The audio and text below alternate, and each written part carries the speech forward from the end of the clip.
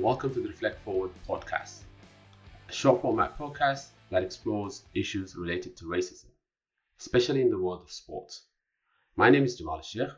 I'm a diversity, equity, and inclusion specialist and a co-founder of One Love Australia.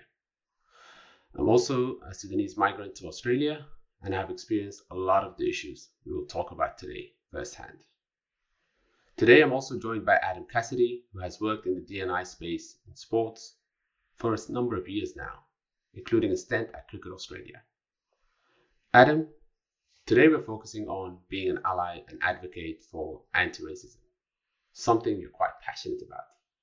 Tell us more, please. Thank you, Jamal. Look, obviously, yes, hugely passionate, and just imagine how different the world would look if everybody was an ally. We'd be in a much better place than we are now. But one thing I will say off the top, don't know how you feel about this, but I kind of think the term brave gets thrown around a little bit too much when we're talking about allies. My view is that being an ally is actually the bare minimum. And I'm not saying they're not hugely important. I think that the role is massive in terms of creating that support network and working with people from all communities to try and shift the dial. But at the end of the day, to speak up in support or to not be a racist, that should be the bare minimum to be a good human in society, I think. So, yeah, I think whilst the role is hugely important, that's one thing I'd like to say. But today we are going to focus on things allies can do. And one wonderful example we've got is from a recent Reflect Forward conversation we had between two players from the Canterbury Bulldogs in the NRL, Jayden Okunbor and Joe Stimson. And in this instance, it's a really good example of the choices an ally makes can actually have a really profoundly positive impact on somebody. So let's have a listen to that snippet now. Experience, I've never been racially vilified, but I've seen you, it's happened to you, and that made me quite angry. And I think another reason why I did it today is because I wanted to not stand up for you, but to say that I'm here to help you, I'm on your side, and sure. I just don't really want that to happen again, because come at people for their ability, sporting ability, but when you attack someone personally, you sort of because that's what you signed up for. Criticism will come for being an athlete, but as a person, someone who doesn't really know you, I think that's pretty disappointing. And I think the reason and what we can do is the the white guy of thing is to not joke about it if you hear something, or take a stand and sort of stamp it out in between your friends base, so they're trying to say something that's I think agreed to. And when my stuff happened, I sort of remembered you were the first one that came in to check on me, and and I think that's something that's so easy for someone who's from a diverse background, support or just speaking out, if you're in a conversation and you hear someone saying something that's just openly racist, it's uncomfortable for you to tell a mate oh, that should be said, but that's something that I feel you've done for me in the past, and I think it's massive. Moving forward, you should be able to say to your friend to cut out the crap they're talking, because that's just not on. And feel confident doing it. I think and especially if it's behind your back, you know what I mean? That's actually being racist. Obviously towards you as well, but pretty. You're not even there to defend yourself if someone's doing it. So, and I think that's as you said, that's a big role for the diverse people, is to stamp that out and say no, that's not on. Adam, as we've seen now with Joe and Jayden example, allies and advocates plays a big role in terms of stepping up for the conversations. I guess my question to you is, have you seen many recent examples of allies and advocates joining the conversation, and what's the importance of their role? Absolutely a huge increase, and whether that's just because so much more of it's being played out publicly now, but you see it far more regularly, both from somebody speaking out or an ally speaking out or in support. And I think, the example that we just watched, it was of great importance to Jayden that he had that support from a number of people, including allies, when he did that. And for me personally, I can only really imagine, but I assume that the weight off his shoulders to have to deal with that burden all on his own must have been just huge for him. He was the brave one to come out and speak, but to have that support around him must have made it so much easier for him to deal with that. Right. And in terms of the support that athletes get or give to each other. What are your thoughts on how that should be offered? Is it publicly? Is it behind closed doors? What are your insights on that?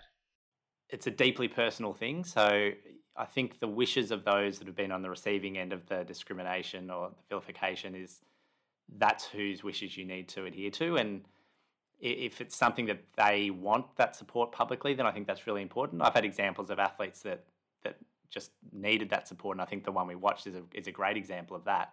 But I've also had situations where allies have come to me and said, look, I'm not going to speak out because I've spoken to them and they'd rather it just be quiet. So I think you just have to put the welfare of the person who has been on the receiving end, front and center first of all, and your objectives are to make the outcomes better for them.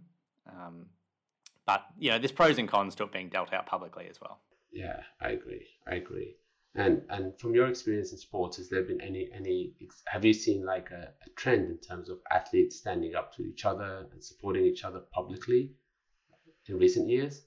Well, there's certainly been big movements, hasn't there? And I think that's probably that sort of global movement that we've been seeing has probably helped that. I think people are putting their hand up wanting to be part of that and help and be part of the solution and not walk past it as much as potentially they used to do, which is great. And maybe that's a reflection of broader society as well, and above and beyond sport.